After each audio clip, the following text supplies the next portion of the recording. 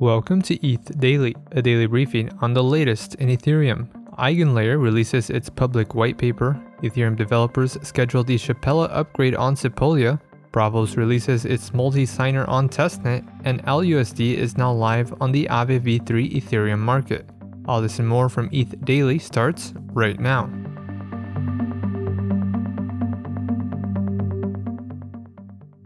EigenLayer, a restaking solution, released the first public version of its white paper.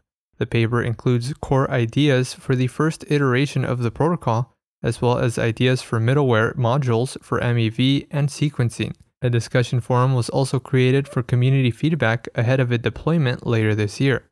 EigenLayer allows Ethereum stakers to secure other networks by directing their staking withdrawal address to a conditional contract.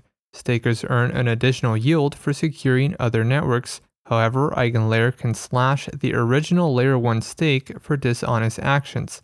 The protocol also features a data availability solution for rollups called EigenDA. Starknet smart contract wallet provider Bravos released its multi-signer, a tool that allows users to secure their wallet using 2 out of 3 signers in lieu of a single seed phrase. The mechanism uses a device enclave, a biometric, and a passcode as signers. To execute a transaction, a signature from 2 of the 3 signers is needed. Once the multi-signer is enabled, the seed phrase is erased from a user's wallet and no longer becomes accessible. Bravos aims to abstract seed phrases with the use of multi-signer enabled smart wallets. The feature can now be enabled from the Bravos browser extension or the Bravos mobile app version 3.6.5 or later.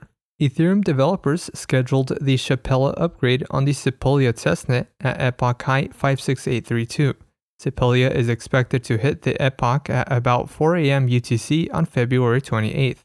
Node operators on Sepolia are encouraged to update their client to the latest Shapella-ready release. Shapella is a catch-all phrase that describes the Shanghai and Capella upgrades. Shanghai enables validators to withdraw their staked ETH from the beacon chain, also known as the consensus layer, back to the execution layer.